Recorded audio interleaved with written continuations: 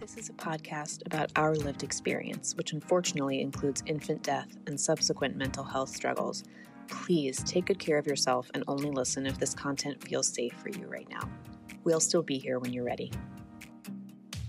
Hi, I'm Judith. And I'm Alina. We both lost babies to SIDS in winter 2021. In the throes of grief, I reached out to a stranger on the internet and our friendship was born. In the years since, we've been working hard to survive, rebuild, and navigate the continual challenges that have come our way, including divorce, Job loss, dating while bereaved, moving multiple times, health scares, pregnancy and parenting a living child, starting new jobs, and so much more. We are tired. Happily ever after is out of the question for us, but this podcast documents our journeys to happier ever after because we believe life after loss is worth living. So join us as we laugh, cry until we laugh.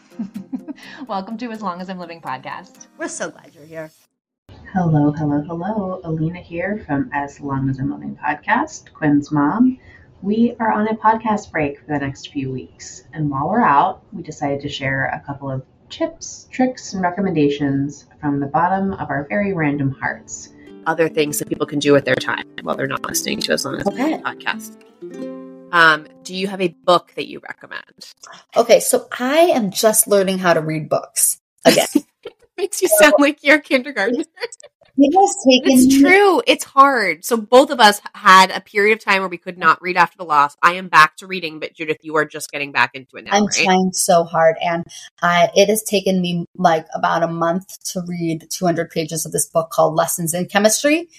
And it's so good, right? Isn't it cute? Book. I enjoy it very much. So Lessons in Chemistry is the book I read. And then there's this other book that I read that's pure trash, but I think it's worth recommending only because, hold on, I'm going to tell you, because if you want trash, this is the book you need. Okay. This is like a good love story trash. It's called Icebreaker by Hannah Grace. Okay. And if you want like an easy read where you're like, you can't, like it's garbage, this is the one for you. Okay. And that's what I got. Okay, great. So my book recommendations, the book I always recommend to lost parents, which is like, I don't even know if it's a good idea or not, but it's called A Heart That Works by Rob Delaney. His son died of cancer, and it's funny, and it's fucked up, and it's so good. But I read that a long time ago, but that's my like blanket recommendation, always that book. But then recently I've gotten really into books about severe mental illness, and we're so weird. I don't know why, but I think there's something comforting about seeing how broken other people's brains are because mine is broken. So I'm going to start with Everything is Fine, a memoir. This is a memoir by a guy whose younger brother was suffering from schizophrenia and murdered their mom. I also read a book called Juliet the Maniac. It's a first-person novel about a girl who gets sent to like a rehab mental illness camp. And then I just read the classic One Flew Over the Cuckoo's Nest, and I quite liked it.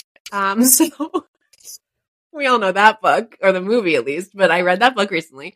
So those are my like weird little recommendations for wow.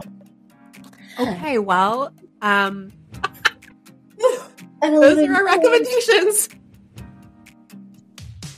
To all of our wonderful new friends, we want to hear from you. Email us at aslongasimlivingpodcast@gmail.com and follow us on Instagram at aslongasimlivingpodcast. We'll get back to you as soon as our grieving brains allow. Yay!